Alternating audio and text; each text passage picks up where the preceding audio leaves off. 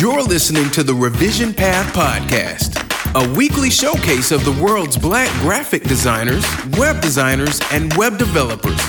Through in-depth interviews, you'll learn about their work, their goals, and what inspires them as creative individuals. Here's your host, Maurice Cherry. Welcome to the Revision Path Podcast. My name is Maurice Cherry, and before we get into this week's interview, I want to talk about our sponsors, Facebook Design and Abstract. Facebook Design is a proud sponsor of Revision Path. To learn more about how the Facebook Design community is designing for human needs at unprecedented scale, please visit facebook.design. This episode is also brought to you by Abstract, design workflow management for modern design teams. Spend less time searching for design files and tracking down feedback, and spend more time focusing on innovation and collaboration. Like Glitch, but for designers, Abstract is your team's version-controlled source of truth for design work. With Abstract, you can version sketch design files, present work, request reviews, collect feedback, and give developers direct access to all specs, all from one place. Sign your team up for a free 14-day trial today by heading over to www.abstract.com. Do you want to use your skills to serve movements for social justice? Join a team of designers and developers who are also activists, organizers, cultural workers, artists, and musicians, and become a part of their fast-paced, mission-driven shop. Design Action Collective, a worker-owned design and communication studio in downtown Oakland, California, is seeking applicants for the following positions: web developer, web designer, information architect, and project manager. They're committed to providing high-quality visual communications tools to progressive, nonprofit, and grassroots activist organizations, and they're majority non-cis male and people of color owned. For more information, visit their site at designation.org. That's designation.org. Now for this week's interview. I'm talking with Kendall Howse, a senior marketing designer at Red Hat, who is currently based in the San Francisco Bay Area. Let's start the show. All right, so tell us who you are and what you do.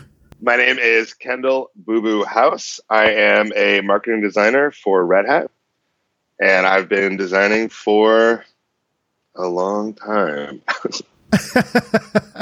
How did you get started at Red Hat? Like, what does your regular kind of day-to-day look like there?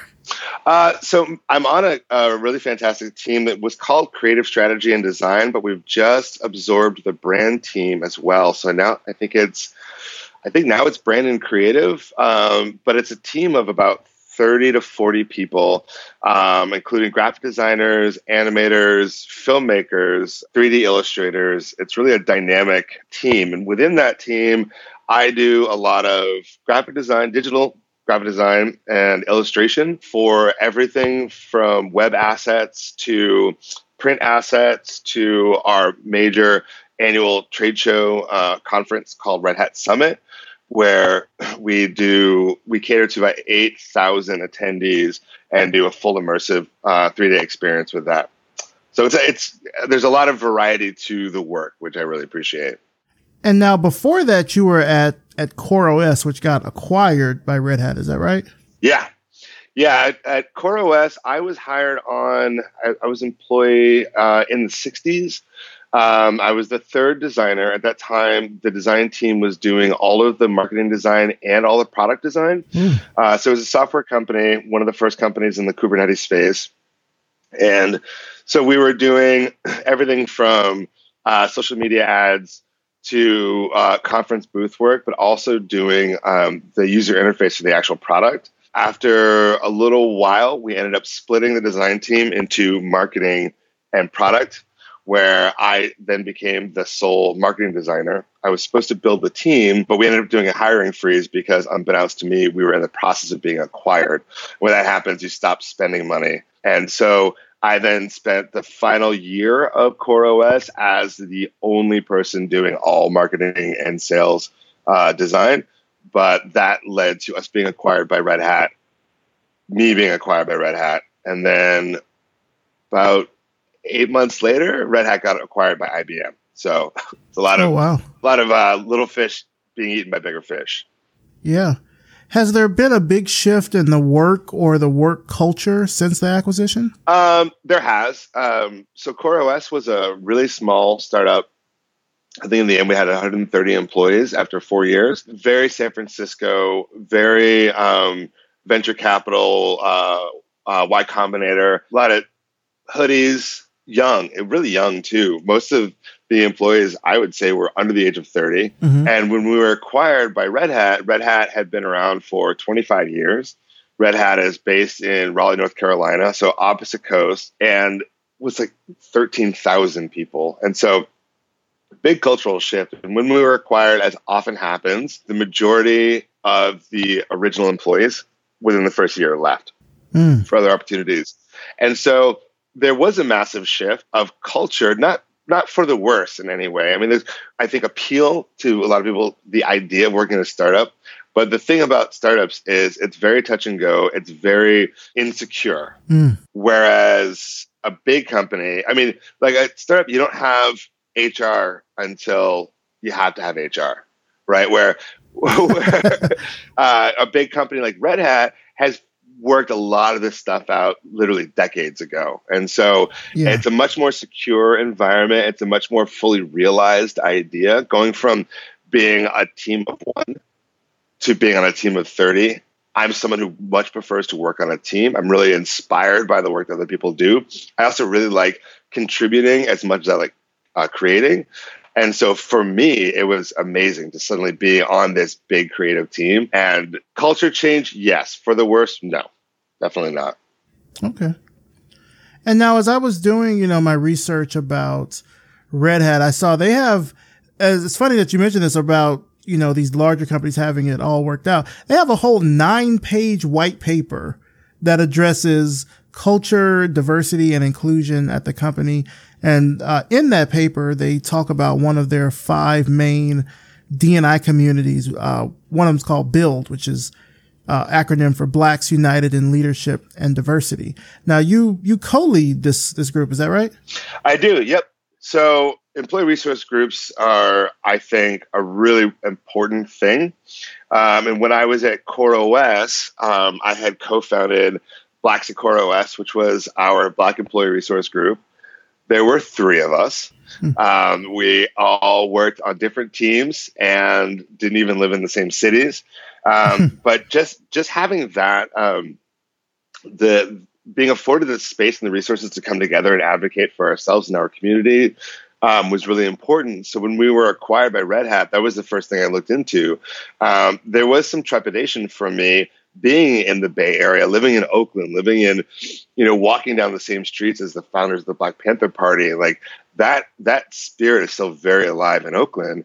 And so being acquired by a company out of the South was, for me, pretty intimidating, or I just didn't know what to expect. And so that was the first thing that I did, was try to see if they had a Black employee resource group. And that's how I found Build. And Build, as I understand it, was Red Hat's first ERG.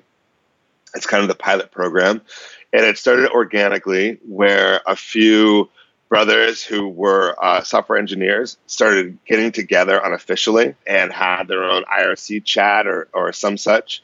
And at a certain point, and I don't know exactly how it developed, they were able to approach someone in the company and say, we think that this is something that Red Hat should be supporting officially. This should be open to not just Black employees, but also allies as well, and should have some executive sponsorship.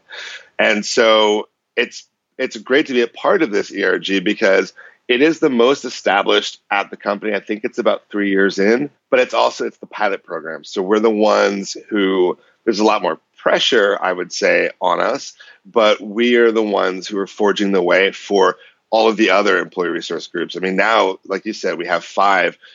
We have a queer employee resource group, which is hugely supported.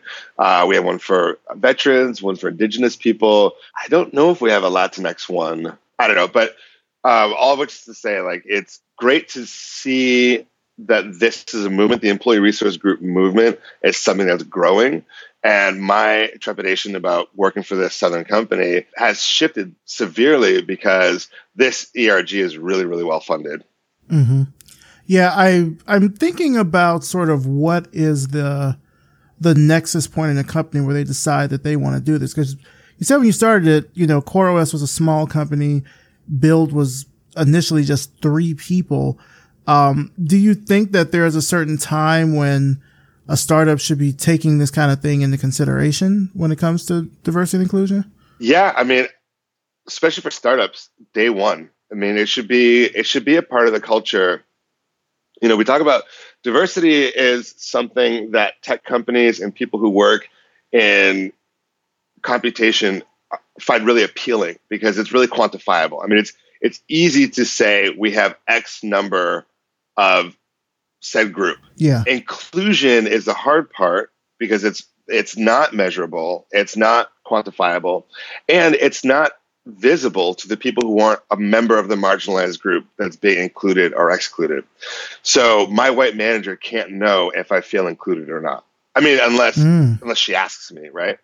And so I think when the D&I big push was happening in San Francisco 5 years ago, the focus was really on diversity and hitting numbers, but not about shifting culture in any way.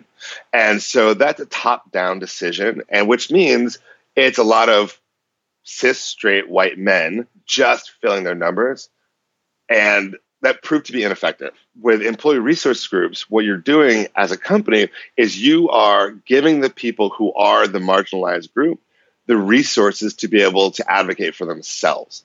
And we know through community building going back 100 years, that's the best way. To say, you know what, I don't know what, say, a woman from El Salvador needs to feel welcome and included in an environment. Why don't I give her the tools and the resources to be able to start advocating for herself? And in that way, we can build a more positive and inclusive culture, because then the ERGs too will work together. So there's 5 ERGs at Red Hat, but we're constantly working with each other as well. So not only are we learning how to advocate for ourselves, but we're also learning what our colleagues who are of another marginalized group also need. And so I think that when you're forming an organization, whether it be a startup, whether it be a meetup group, whether it be a Slack channel or anything like that, you should be thinking of that as early on as possible, like day one, for sure. And honestly, if you start a company, your first Black employee, be like, hey, do you want to have an employee resource group? Do you want to, what do you envision might be helpful for you? Like, how can we open the door to more people like you so that we can have true diversity and have people feel welcome being here? It feels like there's been a shift with that, because I remember you're talking about 5 years ago. I know that a lot of the language around then was about sort of not putting the onus, I guess, on the employee in a way to kind of do the D&I work, that it should be a top-down kind of thing, which I still agree that it should be, but now it seems like putting those resources in the hands of employees is a safer bet.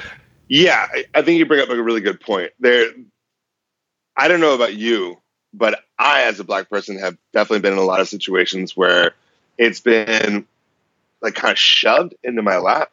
Where it's like, I don't know, you figure it out. And it's a lot of unpaid hours. It's a lot of unsupported work. Yeah. Where maybe the chief of operations is saying, do this, but your direct report manager is like, well, you don't have time to do this.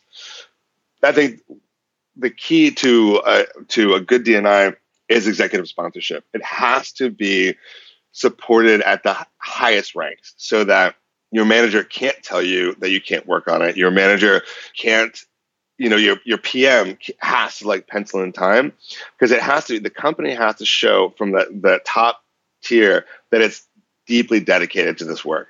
It can't be leaving an individual or a small group of people to seem rogue, to seem, for lack of a better term, special needs. That isn't the case. The executive leadership has to say, no, this is a part of the core tenet of this organization, of this community that we are building, including our customers. All of this is core to our values. And so we're going to put in the time, the money, the resources to make sure that this happens. Now, one interesting thing that happens, and a lot of companies, is the executives are still straight cis white men. And so I don't know of a single ERG. Actually, I probably know a couple, but the vast majority of the ones I know of, including my Black employee resource group, it's technically led by a white man, because our executive sponsor is a white guy. Now, I could see situations where that could be problematic, but in our case, it's actually great because here's an opportunity where I know that there are people. I mean, at this point, there have been so many leaked Google memos that we know that there are people who aren't a part of these groups that are really taking offense and that are really having an issue with the fact that these groups just don't understand the value and the necessity of these groups. And so to have someone like them saying, well, look, like I'm okay with it. Not only am I okay with it, I sign off on it. I support it. I'm facilitating this thing. I think that representation is really important as well. Yeah. 5 years ago, to that point you said earlier, there were a lot of these really big tech companies, Apple, Facebook, Google, Microsoft, that were all about, yes, we're going to put our numbers out there and we're going to try to bring in more people of color to diversify our workforce. And I think all of these companies have certainly had great business success. Like Microsoft bought LinkedIn and GitHub. Facebook doubled their monthly active users. Like they've had all this business success, but then when it comes down to diversifying their workforces, the percentages are still single digit, like plus or minus rises or falls. And you would think that if you put all of that money and resources into this, if after 5 years you didn't get anywhere, you would think that someone probably wouldn't have a job. Like it doesn't seem like there's any consequence for not diversifying. And I even know in some circles, I mean, this conversation I think was coming up a lot last year where, people, mostly white people, were like vocally being like, I'm tired of hearing about D&I. Like, oh, how convenient, like I'm tired of hearing about diversity. Like, oh, that's nice. But the inclusion part is, I like that part where you said that, diversity is quantifiable, inclusion is not. Right. Because it's all about once you have those diverse hires in the door and they're working for you, how do you keep them? Like, what does that attrition data look like once you've brought these people on? So it seems like it's probably falling in a lot of these companies. I think too that a lot of these companies, like, imagine being on a product team where you're shipping constantly and things, you're working in Scrum, you're doing these 3-week sprints. Like there are real milestones that you're hitting constantly, right? And everything is deadline driven. But then you have this vague thing called D&I that doesn't have a goal, like not a clearly stated goal. It doesn't have a established timeline.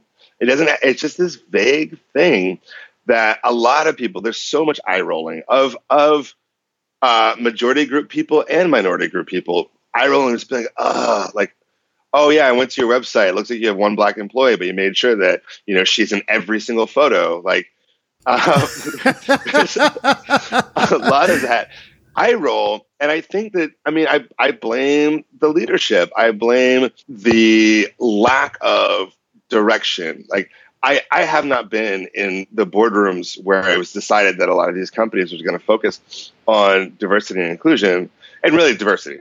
To be honest, like, no one was talking about inclusion. Yeah. I don't know exactly what prompted it, but there were these things that were happening, these scandals that kept hitting the news that were terrifying people. Uber was the first one that I remember being really big. Google, I think, was next. And so there's that, we have to do something about it. But there are all of these stories and things I experienced myself where maybe somebody comes in and gives a slideshow that says, like, it's really tough to be a woman in the workplace. And like, and then, okay, what do you do? One company I worked at, they just set up a Slack channel called Diversity, but there were no, like, for real.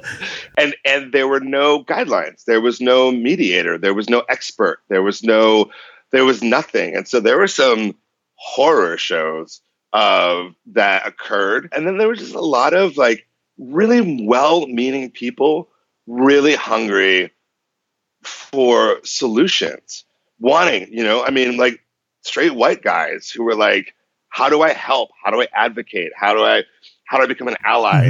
Mm-hmm. And there was no one there and no system in place to help guide them. So it doesn't surprise me at all that there are people eye rolling or going like, I remember one time standing up in front of the company at the Monday morning, all hands check in, and my colleague and I, who is a wonderful designer, she and I got up and we're kind of giving a D&I presentation, and this is pretty early on in my D&I work journey, and I just remember one of the engineers, who does customer support.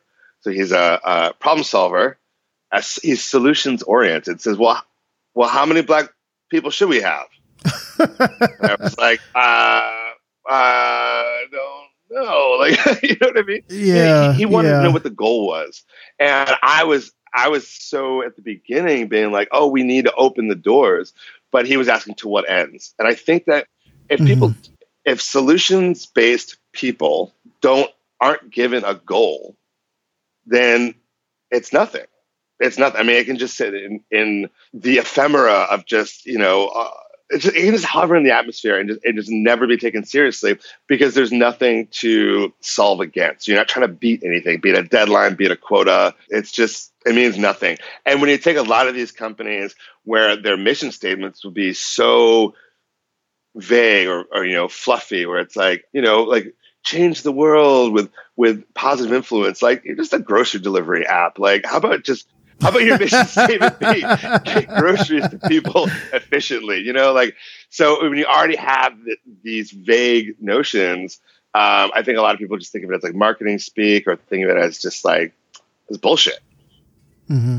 Yeah, I wonder, certainly I think as we're going now into a lot of companies starting to partner with other organizations, or like, I know Google most famously, I think it was back in maybe 2015, 2016, they did like this partnership with Howard, where there's Howard West out at Google's campus. And so some of the freshmen from, I think, the computer science department were able to go there and learn and study from Google engineers. I'm interested to see how some of these programs will sort of, I don't know, what the dividends are from some of them, because a lot of them I feel like are certainly been started in the wake of these sort of horrible numbers that are coming out with workplace percentages of diversity.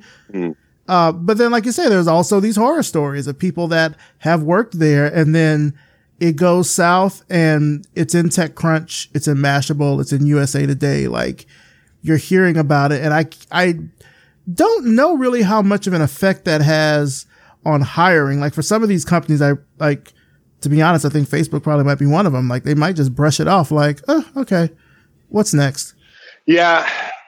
I mean, I think the reality is, around here at least, I don't think that there are people of color or queer people or queer women of color. I don't think that they're turning down jobs at Google because they've heard it's a toxic culture. I'm sure that there are some, but the reality, as I see it, is that there's been, the pipeline argument has been around forever. And I'm of the opinion that it's been disproven over and over and over again. People hire themselves in one way or another so frequently. They want to hire from the program they went to in school because they know those professors. They know what's being taught. They know what the challenges are, and they know what the results are. Or they're hiring from the company that they worked for last. Like, what was the team they were on at the last company? Well, they're going to poach whoever they can. They're establishing their own pipelines the whole time. And so I think that to really have a diverse enough space that diversity no longer is even a topic, you have to fundamentally change. You have to break up the pipelines. And so there's going to happen on a lot of different fronts. And it's going to happen at every single level, from the individual contributor all the way up to the CEO. Like, everybody should be in one way or another focused on it in order for it to work in any sort of timely fashion. And so some of these programs, like working with Howard, yes. I love that about Build at Red Hat. Like, they're down south. They're in North Carolina. They are in HBCU, like heaven, right? And so there's so much outreach going on. in partnership with the local HBCUs. That is how we changed pipeline. A thing that I was working on at CoreOS, we were acquired before I was able to realize it, but our intern program was building. It was getting bigger and bigger. It was all from the same university, or one of 3 universities. It was where the CEO and CTO went together, where the head of one of the engineering teams went himself. He went to Rochester, they went to Oregon, or Stanford. That was it. And it doesn't get more homogenous than that. I mean, so we were just getting like 17, 18 of these interns in, and they all knew each other. They're all the same. But we're in the Bay Area where there's this crisis where the tech industry is eating up everything. And you have an area that had such great Black representation, Latinx representation, Chinese and other East Asian and Asian Pacific Island representation, yet none of these people are working in what's becoming the only industry in town. When I was a kid, especially like immigrant parents, Black parents, would be like, oh, you got to grow up and be a doctor, or you got to grow up and be an engineer. And now it's like, you got to learn to code. Yeah. But it's not a generational thing, because most of these people, it's not like their parents had been doing this stuff. It's not like their parents were building websites in the 60s. Like that, the industry, the way we know it, didn't exist. And so here they are trucking in all of these interns from all of these places. Meanwhile, at their feet, literally, like on the ground floor of the building, is a cafe full of people from the neighborhood, from the area, that are working there with absolutely no access. So that's when I was pushing to try to partner with some of the local colleges, of which there are many, and try to get a pipeline built in. And so it's like, all right, for every 2 Rochester kids you bring in one from Oakland, bring in one from Berkeley, like bring in just one, because there's no reason to believe that your own path that you've taken, your own experience, is the only legitimate one or the best one. And it's that type of thinking that really limits the opportunities for others. So will working with Howard make the company better? I don't know. But is it a good idea? Absolutely. Absolutely. And I support it. Yeah. And these programs shouldn't be left to stand on their own. They should be a part of a fully supported, fully fronted, I guess, war on homogeny. Wow, that sounded really dark. I feel where you're coming from, though. Like, you have to be able to utilize those resources if you want to make that change. Absolutely. Yeah. And like, it's wild to me that like HBCUs aren't even being talked about around here, or women's colleges. Like, it's like, oh, well, yeah. I just wish there were more Black people at Stanford. Like, well, I mean, I wish that too, but there are lots of other colleges to look at. You know, you got to go out, you know, you got to put in the work of finding people. Mm-hmm. I remember doing some consulting with, I think this was with Vox back in like 2015. And I had just made mention like, oh, well, have you all done anything at Howard? And it was like, you could see people's minds explode. Like, we never thought of that. I'm like, really? It's not that far from y'all. Like, you're headquartered in DC. Like, it's not that far. Like, go to a career fair, talk to some people. I don't know. It's interesting. Just to kind of, switch gears a little bit here, because you mentioned, mentioned the Bay Area. Did you grow up in the Bay Area? No. So I grew up in Boston, in and around Boston. And I moved to the Bay Area 11 years ago. It was 2008. I moved to the Bay Area. Okay. So growing up in and around Boston, like, were you exposed to art and design kind of in your childhood? I was. So I was raised a musician, and my brother, who's a couple years older than me, is a phenomenal illustrator. He was that kid that was a little like he was shy, and so he'd be in the corner with a pen and a sketchbook at all times. And now he's really kicking off his career as an illustrator, but it's just unbelievable. And so he was my older brother, my hero. I was very influenced by what he was doing, and probably I started going to shows when I was like 11. Joined my first band when I was 12, and at that time, this is 1991, we were broke. Everyone that I knew that was from the area we were just poor kids. And so when we were starting our first bands, somebody had to make a t-shirt. Somebody had to design the tape cover. Somebody had to make the flyer. And being influenced by my brother and being kind of aesthetic minded, I was oftentimes the person who was doing it, and I loved doing it. And so I was doing it for myself at 12, 13, 14, and then other bands started asking me to do designs for them, and then record labels and tour managers started having me do posters and t-shirts and record covers for them.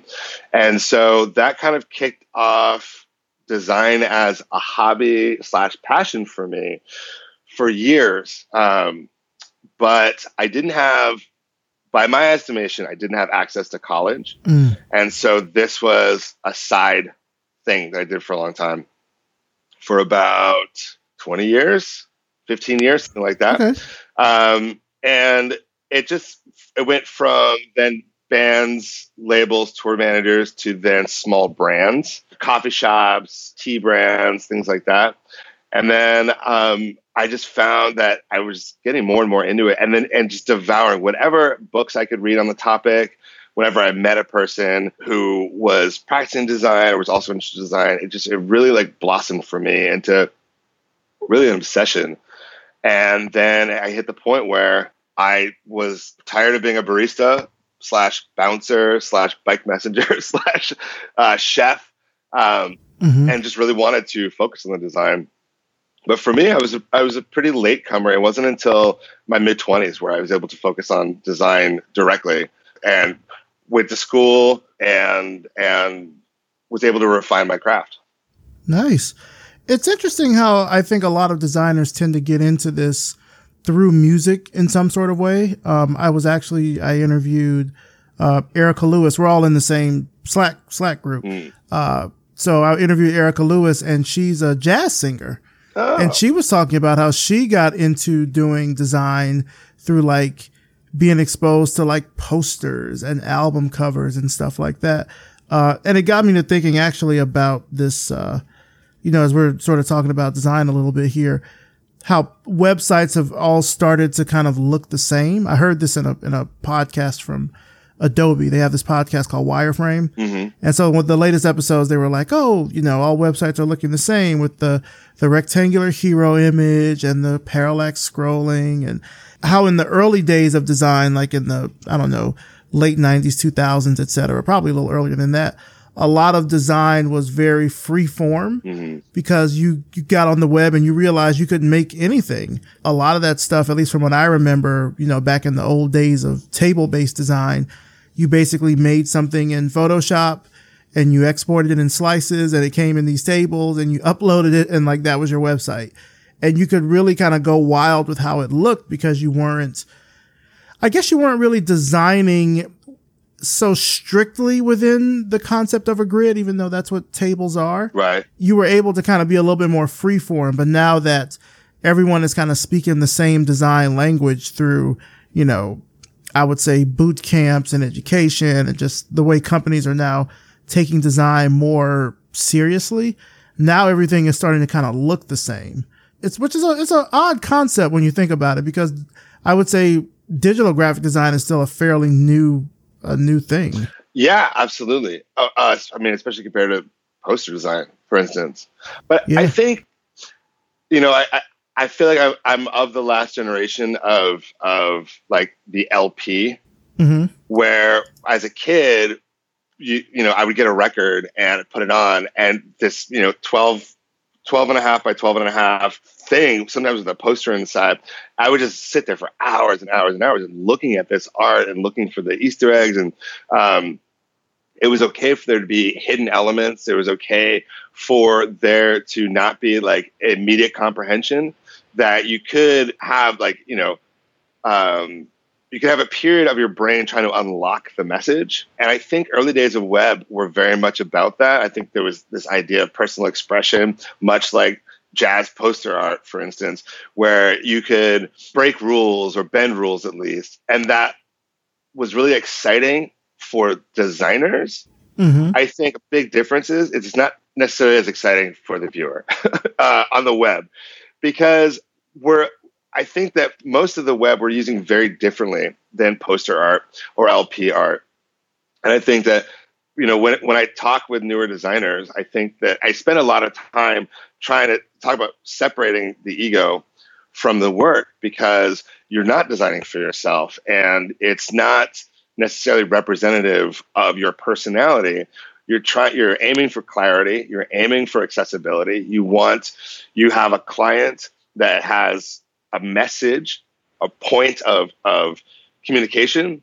And so you want it to be clear. You don't want the brain to have that time of trying to decipher the message. You want it to be right up front. And so it makes sense to me, though I know that for some creative people, it's a real bummer that the space looks so, I guess, kind of prefab.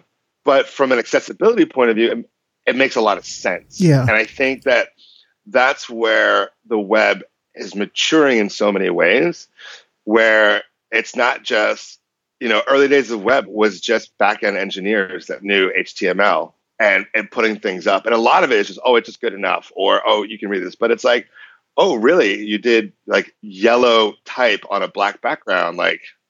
Okay, that's not necessarily the best answer. Mm-hmm. And so as much as I bemoan the lack of creativity, I applaud the increase in accessibility and more understanding that there are just so many different types of people that are trying to get the information, that meeting them where they're at makes sense. Now, because of that is why I design professionally, but then I do my poster art and stuff on the side, because when I'm designing, I'm not designing for myself. But when I'm doing my poster art or my own band's work, that gets to be completely my ego. That gets to be my complete expression of my own personality. And I get to keep the two separated, which I think is important. Now, when you were, deciding to do this professionally, you said you kind of came into it in your mid-20s. Was your family supportive of you going into this route?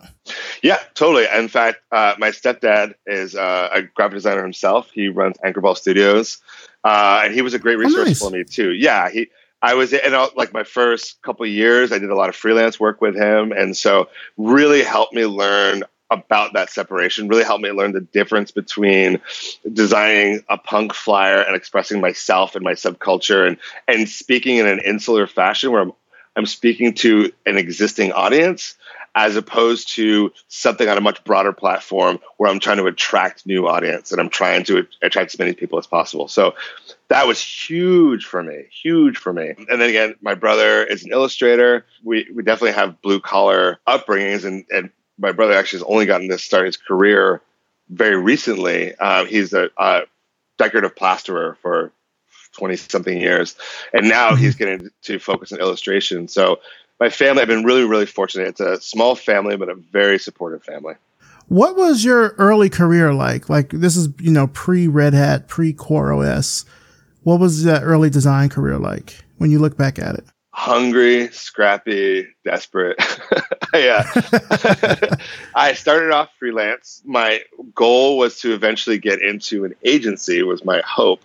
And so I was, by crook or by crux, I was just trying to find freelance clients. And so I was fortunate to do work with Anchorball, and that was probably 20% of what I was doing.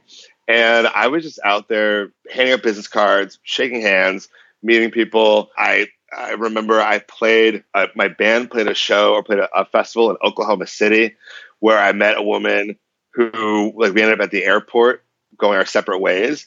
And she was like, oh, well, I run a demand generation, or I work for a demand gen company. We're always looking for design. And next thing I know, it's 20% of my work now is doing design for her. It was anywhere I could find somebody that was willing to pay. And I did that for years. And it was hungry work, especially November, December. A lot of companies, so that they can post fourth quarter gains. Mm-hmm. One of their tools is they just don't pay any money out. And so you can be doing 40 hours of work a week for a company through November and December, and they'll just stop answering your calls about pay, because they're going to pay you in January, but they need the work out of you, but they're not going to pay you. And I had some really lean months, some really scary months. It was a grind. It was a grind every day. Yeah, I remember when I first started just doing freelance work. I was still in college. I think I started doing freelance for other people. And yeah, those early clients it was tough because one, they already, at least for me, they're like, we don't really take you seriously because you're not in design school. Like I was in school studying math. No one was looking at me, even though I had design stuff under my belt. People were like, I don't know. And I would have, my early clients were rough, man. I had this one client who only wanted to pay me in like Sunday dinners, because she didn't really, it's not that she didn't believe in paying. She just preferred to pay in a non-monetary fashion. We'll just put it that way. She was like, you can come over and I'll fix you a plate. And I'm like, that's not really, I have a meal plan at the calf. I can just get, whatever. But, and even when I started my studio, like years and years later, my first few clients I had would really be trying to stiff you on just the most minuscule amounts, like $200.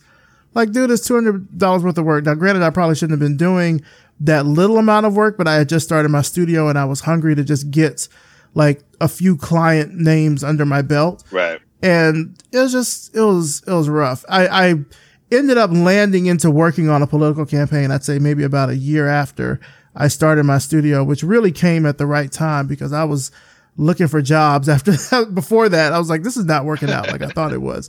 I had quit my job kind of in protest, like Obama got elected, and I was like, yes, we can. And I already hated the job that I was working at. And I was like, I'm just going to do it. I'm just going to put it out there and try to do it. And yeah, those first few months, really that first year was really rough. And my mom was sending money and she was like, like you can put your pride to the side and just like get a job. And I was like, no, I'm going to do it. And I landed in this campaign and like it ended up working out from there. But those early scrappy days, man, something has to be said for just the time where you will just do any kind of work just to get the money. Yeah. And talk about like removing the ego. Like there was just so much time where, as designers, we're essentially problem solvers, right? So I will use my training and my skill set to come up with a solution.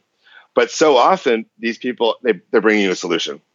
And not only are they bringing you a solution, but in their mind, they've already solved the problem and they know how much that solution is worth. And so they're like, well, could you do this thing? I already have an idea of what it should look like. And I already have an idea of how much it should cost and how much. And because it only took me 5 minutes to come up with it, I think I should only give you $10. And there was just, I was just eating so much crow, being like, no, that's not the way to do it. That isn't.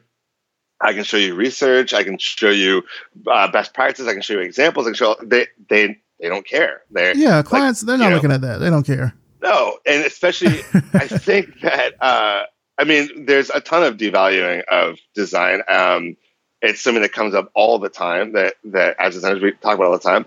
But it's this idea that people think that it's just like a gut shot. It's just all intuition, and it doesn't occur to them that there is research behind it, that there is method and best practices. Yeah. And so there's a lot of notion of like, oh, well, my nephew or niece, like they like are good with colors. Like that's what that means. You know what I mean? Like, or their outfits always match or something like that. And so there's a lot of that tug of war before, as a designer, you have like a realized sense of self, a realized sense of realistic worth of work, not worth of person. We're all worthless, not worthless, priceless.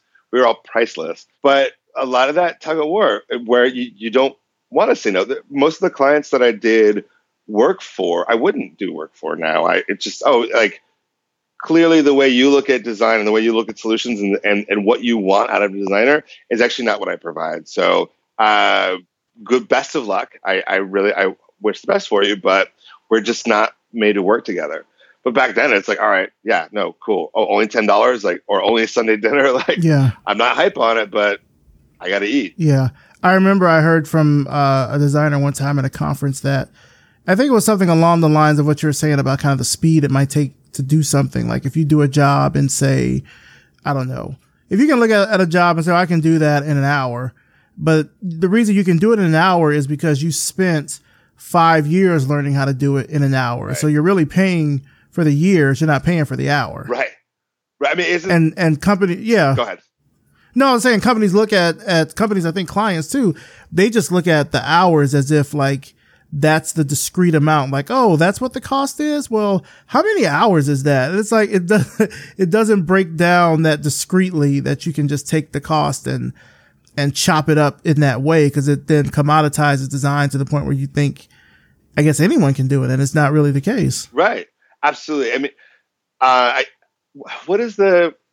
there's an old story. I don't know if it's even true or not, but about Picasso later in life having like a woman asked Picasso to draw something, and I've heard that. Do something very simple, and she's like, "It only took you 5 minutes." And he's like, "My dear, it took me my whole life." Yeah, I think that there is real value to that. I mean, someone like Aaron Draplin, for instance, when he does a tutorial on how to do a logo in 5 minutes, I think that. I feel like what he's trying to show is that anybody can learn to design, and I 100% believe that. I don't think that it takes inborn talent. I don't think it's an inherent. I think that anybody can learn the craft of successful design, 100%. I think, though, that there are some spectators who see Aaron doing that think, oh, well, I could do that.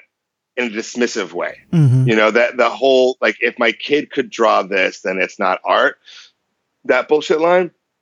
And so, you know, not to get in the weeds about this, but I think that people are, because it is an hourly charged thing so frequently, there's a lot of people with a dubious attitude that are like trying, without knowing what actually goes into it, they're trying to figure out how you as the designer, as the hired person, are trying to pull one over on them. And they're coming from a place of mistrust. And that's why, like, I think it is important to, you know, when you're speccing out a project, to put as much information in as possible. Like, first thing I'm going to do is like this many hours of research, but here's what I'll be researching. Here's what I'll be looking at. Here's how much time I spent putting together this brief and this outline, like, because it's tough that so often as a designer, especially earlier on in your career, you have to be constantly defending the value of design constantly. But that's part of design. Being able to speak to your design, being able to build the value into it and express the value. Unfortunately, it's a part of the game. Yeah, part of the game. I feel you. Now, aside from, you know, your design work, you also do some facilitation work with Frame Shift Consulting. I learned about that because at Glitch we had Valerie Aurora. She gave an ally skills training to us earlier this year, and I was looking at the website. I was like, wait a minute, I know him. How did you get started with them? So when I was at CoreOS, the CTO, Brandon of CoreOS, is a great guy. And he had been, when he was going to Oregon, he was a Linux developer, and he met Valerie as one of his Linux mentors. She was a developer for the Linux kernel, which for developers is a very impressive thing. And so at the same time, she was doing the ADA initiative. She was part of the Geek Feminism. She was doing a lot. She was already doing advocacy work within her direct tech communities, really for women, femme-identified, and queer people.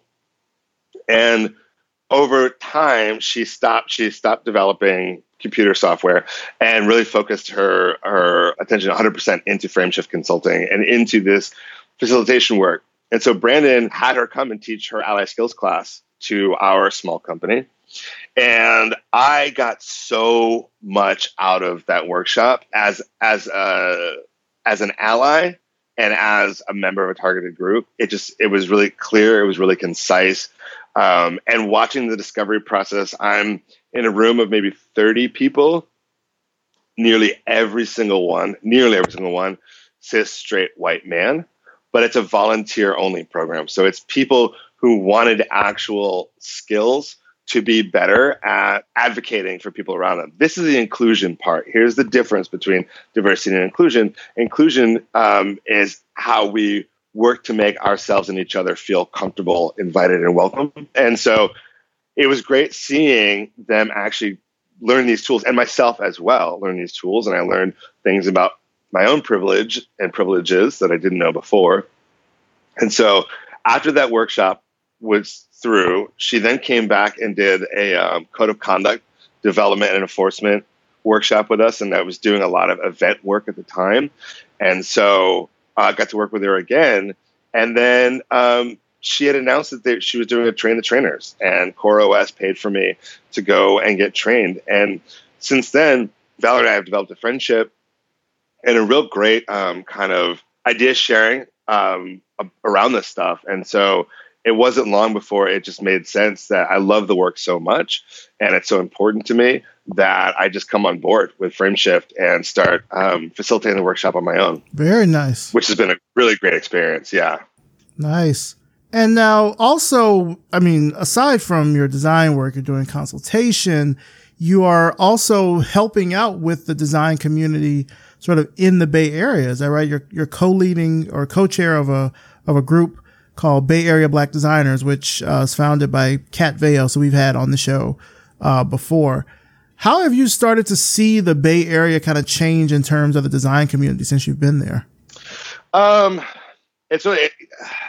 It's changed quite a bit. One of the things that's interesting about the Bay Area, I don't remember, maybe it was Mike Montero that I heard point out that in places like New York, design is its own community and its own industry. Whereas in the Bay Area, design is very much a niche of the tech industry and the tech community. So whatever we do is kind of predicated on tech and that style of innovation, which really, I think, changes a lot. So right now, design is huge in the Bay Area. I would say it's primarily UX design. They get paid the most, and there are award-winning UX design teams at most of these major tech companies. I'm seeing that design is being more readily accepted as a worthwhile thing. But again, it's got to be, UX has a lot of quantifiable aspects to it, right? There's so much resource, you can get so much hard data back, whereas graphic design is much more nuanced. And so the difference between a graphic designer and a UX designer in this town is probably about $80,000 annually. Mm-hmm. Wow. Now, yeah, it's pretty dramatic. It's one of the reasons why I don't attach the word graphic to my design title. Mm-hmm. So when I discovered the Bay Area Black Designers, which Kat had started about 2 years before I did, I was working at a tech company. I was one of the only, if not the only, Black person there. I was the only Black designer I knew. I did not know a single other Black designer. And this was around the time of, I want to say it was pre-Ferguson, but it was the months, the year leading up to between Oscar Grant and Michael Brown. Oakland was on the march. We were marching all the time. We were out in the streets. We were being tear gassed by police, chased down. Like, this was my reality after work. Wow. And the horrors that I was facing. And then I was going into work with these 25-year-old guys that just, it was just across the bay in San Francisco, but it was a world apart. Yeah. And it was incredibly isolating. And I remember one day I was just really, really frustrated, and I Googled Black designers, Bay Area. Well, thank goodness Kat Vale has her SEO game on point, because it popped right up. And, a week later or 2 weeks later, I was at my first meetup and, was able to meet all these amazing Black designers. And what I noticed right away was none of us were from the Bay Area. And it's grown from there. I mean, there's now on paper, there's around 400 members of the Bay Area Black designers. And that coupled with the employee resource groups, a lot of the ERGs, Autodesk, for instance, has a great Black ERG. Salesforce's ERGs are unbelievable. They're so well-funded, well-supported. You have people like Rachel Williams, who's just an amazing D&I leader. They get us all together in these rooms. I mean, gosh, we got to be in a room with Issa Rae and Ryan Coogler 2 weeks ago, thanks to Salesforce. And it's all of these Black professionals in tech. Almost none of us are from the Bay Area, which tells me that we're still not supporting the area. And that's really important to me because a lot of the older folks, my age and older in BABD, started as print designers and pure graphic design, typography, things like that, and haven't had the opportunity or the means to shift into digital design and are being left behind, which is a real tragedy. And so, I mean, even like Mike Nichols, who does Umber magazine, which is a blessing to our community.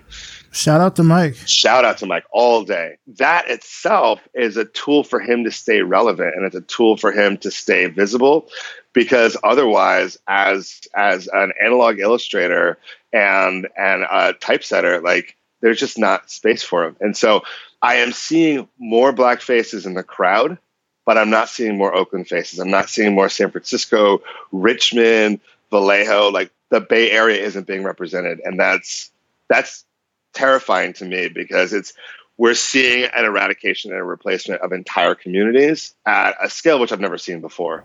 So I would say that's how I'm seeing design change. But also, there's a lot of design is so popular, and there's a lot of self-aggrandizing, self-backpatting that I see happening. I'm a member of the San Francisco AIGA, and they did a mentorship program about 2 years ago. And I remember I signed on to be a mentee because, you know, I'm not done developing my career. I'm not done developing in my skill set. And I remember one of the mentor-mentee mixers talking with a guy who was probably, I would guess, 23 or 24, very cocky, very self-assured. And he was like, "Oh, I'm here as a mentor. I'm a mentor."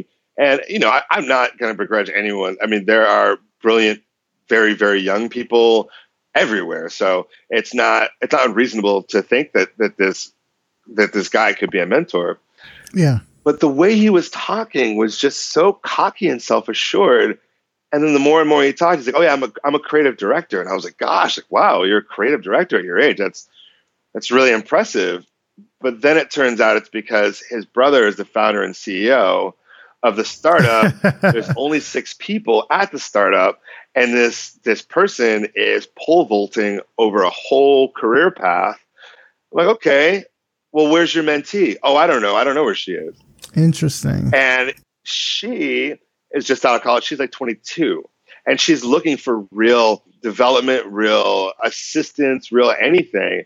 And this dude is not. I realized that he was much more into this idea, this persona of the designer, of the creative director. And in doing so, in my opinion, was doing this really great disservice to this woman of color who's just finished school, is a member of AIGA, and is looking for development. And I think for me was a very San Francisco moment where there are great swaths of people. I mean, of course, there's incredible talent in this area, and I don't want to take away from that. But there are also a lot of people who think of designer as more of a lifestyle, and are just getting in these rooms where they're just patting each other on the back and just being like, "We're the best, we're the best, we're the best." And that's disheartening. Yeah. I see that a lot on Twitter, which is why I really am not on design Twitter a whole lot, because I see so much of that. Like, designer as a lifestyle sort of thing, where they're not really giving back to the community in any sort of way. They're just providing unnecessary, snarky kind of I see that a lot. Yeah. I see a lot of that. Oh, yeah, look at when any company rebrands. Suddenly everybody is an expert in design, and it's just finding new snarky ways to to really devalue something that took years, right? Like your hot take doesn't matter. Like there's a whole team. You don't know what they were solving for. You don't know why they changed it. Like there's a lot of that goes on. And then also there's, like you said, giving back to the community. I remember, I think about 5 years ago, there was a group of tech people who had moved to Oakland, and they were like, like this is, I would say, the era of like app building as a career. And they were like, we got to get together with the community of Oakland. We're the new people, we're the newcomers. We have to give back. And so we're gonna start meeting at City Hall, and we're going to develop things for the community. At that time, that Oakland was very, very black, very brown, and very white, but also like very working class, very poor. Like there were a lot of struggling communities at that time that could have used a lot of help from people with means, with access, with money. What this group did was they developed an app to make it easier to call the police. Black folks don't need that. Yeah. Black folks in the projects don't need that. The Arab communities down in the Acorn and lower bottoms, it couldn't be further from what they need. What these people did is they walked in and said, well, what do I see missing compared to what I'm used to? Oh, there's crime. Let's not like try to chip away at the systemic reasons why there may be crime. Let's just bring in the cops. And that, for me, like that's a problem. That's a inherent misunderstanding of really what's at stake and what's going on. And it goes to show that like your hot take, your designer persona and whatever, none of it matters if you're not solving real problems. If you're not doing the research to find out what needs to be done, or listening, asking, these hot takes on Twitter or at other designer spaces, it just really tells me that you're just responding to your own ego. You're just responding to your own desires, your own way of life. And to me, that's the antithesis of design. Like for me as a designer, my two greatest tools are empathy and compassion.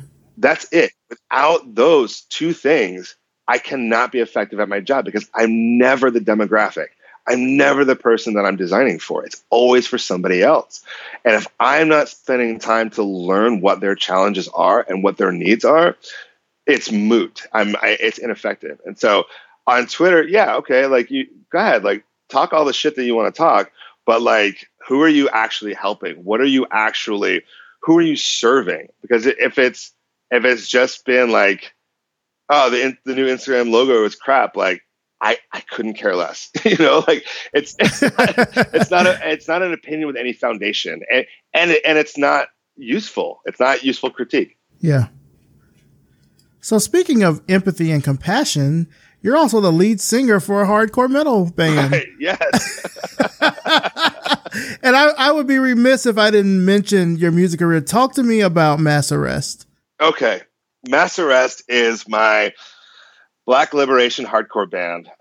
It's a political punk band with a very singular message, which is really promoting the ideas of Black liberation, representation, and survival. And it's in a space, punk in general, hardcore punk in particular, which is the faster, harder, and more political wing of punk that started in the early 80s. It is very often very, very, very white. And I have been involved in it since I was 12 years old. And I've been touring and playing in bands since then. And oftentimes I was hearing a lot of political rhetoric that was very vague. Like there's a lot of like, say, anti-police sentiment, but it's, like, fuck the police because they won't let us break the law. And to me, like they won't let us like drink on the streets or whatever thing like that. And I was like, but there's these people over here that are actually being killed, that are being, murdered, that are being incarcerated, that are being unjustly persecuted. If we're going to talk about the police, can we talk about that rather than talking about them not letting us drink 40s on the sidewalk? And so there's a lot of what I learned about community building, a lot of what I learned about do-it-yourself culture, a lot of what I learned about self-advocacy, I learned through punk. And I mean, I never would have been able to travel to Europe when I was 19 had it not been touring with a band. I never would have like had friends and connections all over the world were it not for punk. I mean, this is really important skills came out of it. But what I was finding was what I was learning from punk wasn't being reflected within punk. And I was still feeling very left out and underrepresented. And so there are a few kind of single topic bands. Shout out to Gloss from Olympia, who is a trans hardcore band. And the singer, Sadie, she just made sure that everyone knew that this band, you're welcome to come to the show, you're welcome to party, but these songs are specifically for and about trans folks. And I was just really inspired by what they were able to do with their band. And so friends of mine were starting a band, who were white, friends of mine who were white, were starting a band, asked if I could sing for it. And I was like, okay, but it's going to be a Black Power band. They were like, yeah, we know you. It's fine, like we understand that that's what this is going to be about. So I just hit a point where I realized I had a platform where for years and years and years, I was being invited into rooms to sing at people, to talk about things.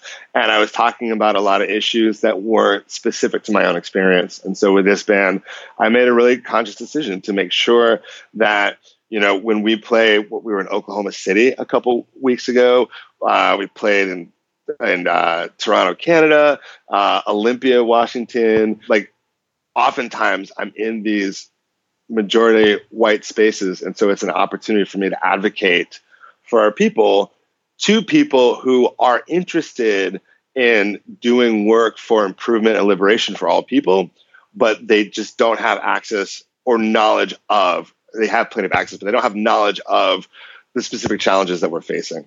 And so it's just more of that work. Now, between like your design work and the facilitation work and the community work and the music, like what do you think helps fuel all these ambitions that you have? Like, where does that drive come from? That's a fair question. I mean, of course, you're probably one of the busiest people I've ever known, but I bet you don't even think of yourself as being that busy, except in frustrating moments. Like for me, I feel driven because of the punk. I think because of growing up poor, having to create a lot of the things that I wanted. If I wanted something, I had to make it, or I had to find someone who could make it, or work with someone. Yeah. So that I think has driven me to want to create. But I also realized that I've had a lot of help through my career and through my life, and that I wouldn't be anywhere. I probably wouldn't be around were it not for that. And I want to give back. I want to lift people up. I mean, that moment where I felt so isolated to be the only Black designer I knew, I don't want anyone to feel like that. Yeah. So thankfully for me, Kat Veos had already put the work into creating the community. The least I can do is uphold and promote that community. Like, because honestly, I feel like if I'm not putting this time and this work into these things, then I won't get to have them in my life. Right. And it can be tough to be the only person of any targeted group, any marginalized group in a majority room. Right. Well, if I can do some work to help that room understand what this person is going through or how to advocate for this person, that means that eventually, ideally, I'll be in a room full of people that may not look like me, but can understand some of the challenges and concerns that I have and can approach me with empathy and compassion and make my time easier. And so I guess in that sense, it's self-serving, but also it's appreciation as well. They say be the change that you want to see. And like, that's so real, even on the most granular level, like that is absolutely so real. And I think that we all have influence, small or large. And it was a big aha moment for me when I realized that, and Master Rest is part of this, where I realized that I had influence, I had a platform, but I was not I wasn't taking ownership of it. And so all of this stuff is me taking ownership of whatever influence I have and whatever platform I have to make sure that I'm using it in a thoughtful way that ideally benefit my life and the lives of people I touch. Now, is there like a dream project or anything that you'd really love to do one day? Because I agree with you in the sense that, like, I feel the same way. Like, you have to create the experiences or create the space for yourself, especially in this, in this society that is continually trying to marginalize and push out and press out Black people in general. I mean, people of color in general, but specifically Black people. Mm-hmm. It can be hard to kind of see where we are in the future, let alone in the present. Mm. So, like, I feel like I get the sense of having to make that space. And I mean, we're really, fortunate that technology has kind of democratized creation in a way that allows us to do that. I mean, there's so many things I can do now that even just 10 years ago would have really been, I wouldn't say impossible, but it would have been a lot harder. But technology has allowed me to kind of take different pieces from here and there and make the spaces that I need for whatever it is that I'm trying to do or trying to accomplish or trying to just put out there in the world. Yeah. So what's the question? Oh, sorry. I said it that I went on another tangent. No. Do you have a dream project that you'd love to do one day? So many. I mean, really, I'm a collaborator more than I am a creator. I really love working with people and so I think of the people that I want to work with, and there's so many people right now that I really look up to. I mean, whether it be Issa Rae or whether it be Walter Hood, brilliant Berkeley architect and designer, the opportunity to collaborate with people is something that really excites me and that I'd like to do more of, and let the project be just the product of that.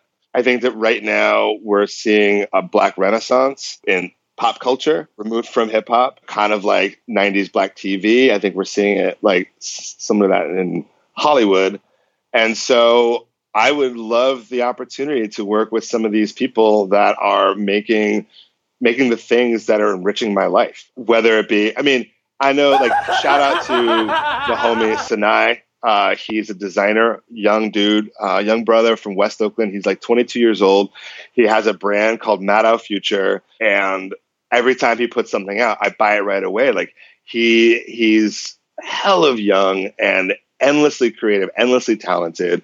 And if he called me up tomorrow and whatever the project, he was like, hey, would you work with me on this? Like, yes, that's what I want to do, because I need to be inspired. And I want to be a part of interesting things with interesting people. Now we're coming up on, the end of a year. We're coming up on the end of a decade, really.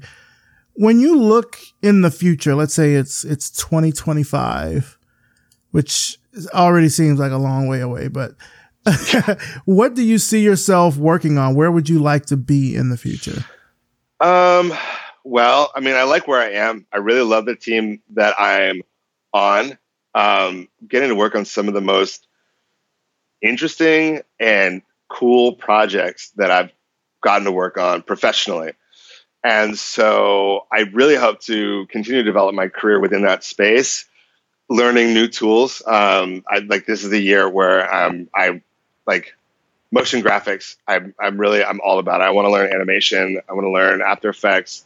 I want to learn 3D rendering. My Anchor Ball has been doing really interesting work around that. And then, I don't know, I don't see myself in the Bay Area. It's untenable. It's getting too expensive. There's just too much greed from the property owners, taking too much money that they don't deserve.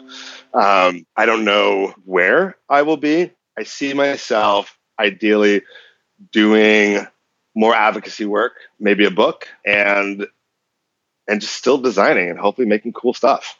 All right. Sounds good. Well, just, to kind of wrap things up here, I know you've been going for a while now, but where can people find out more about you, about your work, about your music? Where can they find all of that online? The best place to find all of it would be my Instagram, which is Resistance is Brutal.